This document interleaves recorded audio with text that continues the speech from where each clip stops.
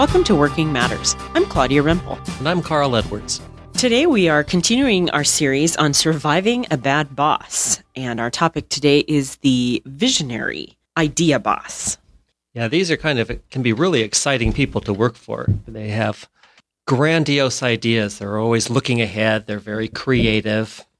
But there's a category of them who, when they have a great idea, they want it to take form in exactly the way they see it in their imagination. And you know what? That form isn't always possible to achieve in practical terms. Yes. It's not realistic. It's not grounded on this planet. Well, lo and behold, Carl, I have worked for the visionary idea boss, and I got to tell you about it.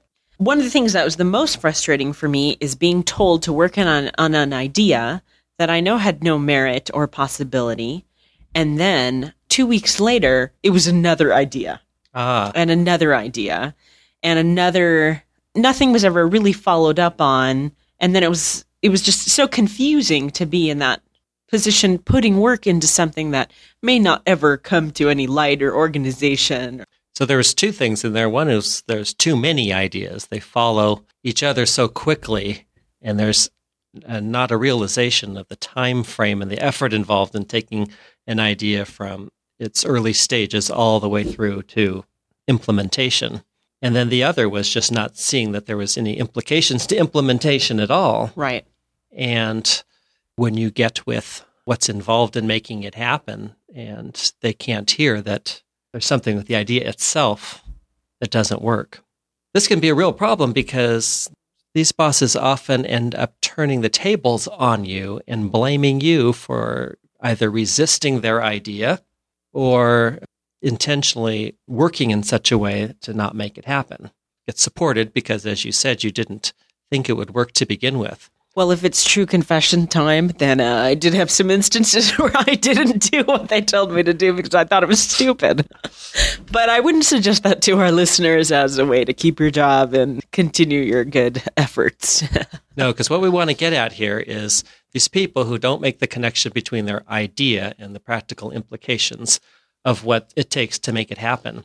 And there, again, we have the first task is when you're going to disagree with someone or give them information about something that's near and dear to their heart that is not going to be like 100% rah-rah and positive, like it's implementation issues here, and this, I don't think this can take form the way you have imagined it.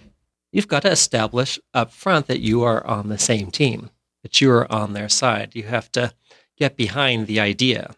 So we'll distinguish that from the ideas you don't agree with. So the ones where they have a good idea, you want to get behind that idea. And then when you are sharing that there are going to be difficulties with its implementation, you reduce the risk of it being received as resistance to the idea itself. Give us an insight into the mind of the visionary leader to help get on their side.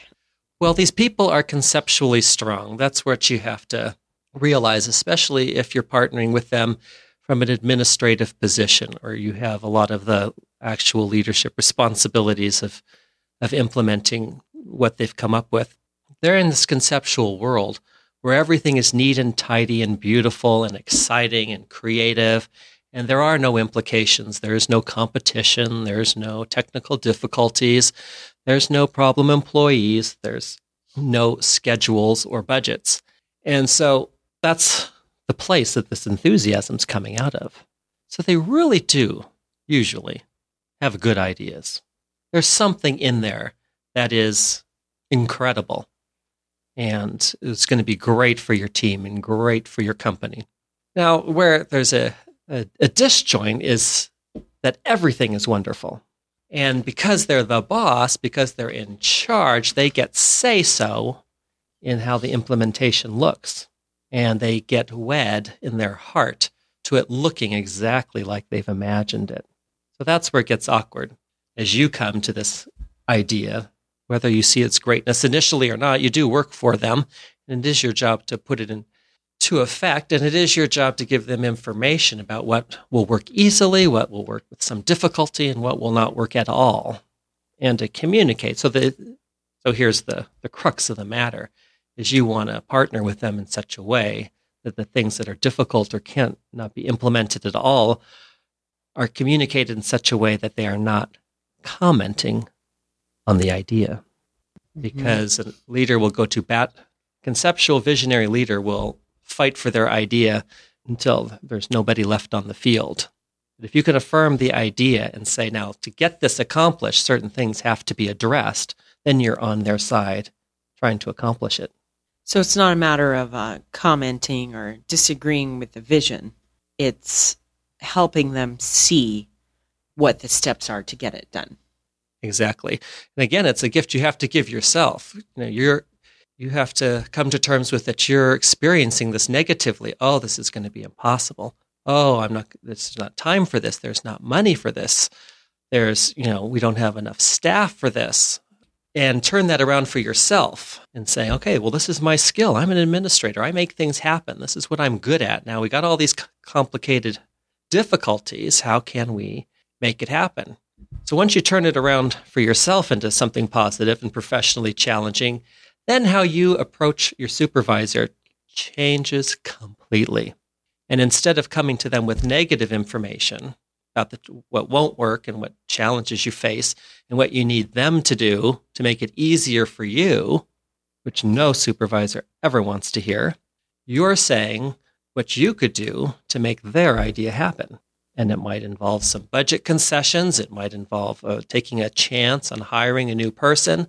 But the frame of conversation now is a positive one, trying to make the idea happen instead of a negative one, having to raise the flaws of the idea to somebody who is absolutely in love with the idea. So it becomes really less of a personal matter. You really have to take your personal feelings out of it. Take your personal feelings out of it and then frame it in a way that the supervisor can understand. And for the conceptual, idealistic leader, they want to know, and they want to hear, this is a great idea.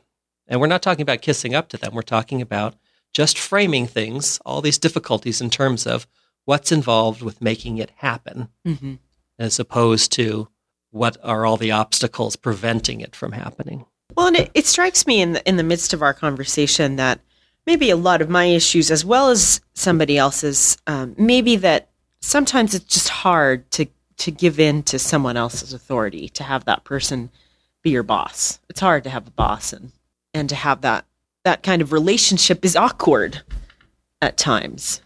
Yes. And it's more just realizing, well, I'm not the one in charge. And so my job is to support this person. Exactly. That's my role. Exactly. And if you can turn that form of support, instead of viewing yourself as the lowly 19th century serf, into kind of a professional partner, yes, their responsibility is to make certain decisions, and yes, your responsibility is to fulfill them. But if you can turn it into a partnership, I think that frees us up a lot to engage with them and to interact and to be able to come with all sorts of information and not have a lot of emotion attached with it.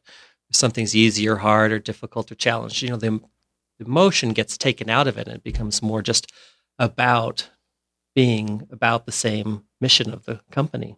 Well, if anything, I think that creativity, the wanting to try something new, is something we can look at from this person, that what they bring to the table as well, saying, well, at least I have a boss that has new ideas and wants to try different things, and instead of doing things the same way all the time. Exactly. That's my reality. That's the type of person I work with. And so I'm going to get all excited that they bring all those strengths to the table. And where those strengths lead to making my job difficulty, I'm going to take responsibility for framing the partnership in such a way that I'm on their side. I'm trying to make it happen.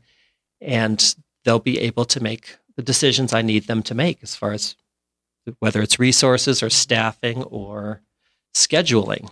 You'll be surprised how effective that is.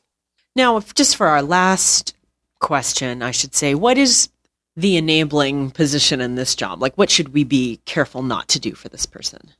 Well, what we want to be careful not to do is just to go about trying to make it happen. Just saying, keeping it all to yourself. I know this won't work. I know this won't happen, but you know what? They're committed to it. They're not going to listen to me, so we'll just let it happen and it'll just bomb.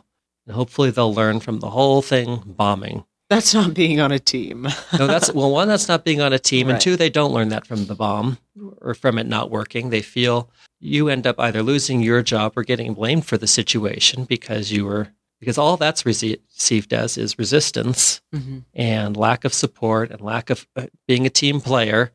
And to whatever degree it isn't that, it doesn't even matter, just backfired. You want to engage and take initiative for creating this partnership. Well, that's some great insights into this person, and it certainly has helped me in my journey with visionary leaders to understand that I play a part too. I think your job offers are going to start to roll in. From the visionary idea bosses. Well, thanks for listening to us today. You can contact us at www.boldenterprises.com, and we'll be continuing our series on surviving a bad boss next week.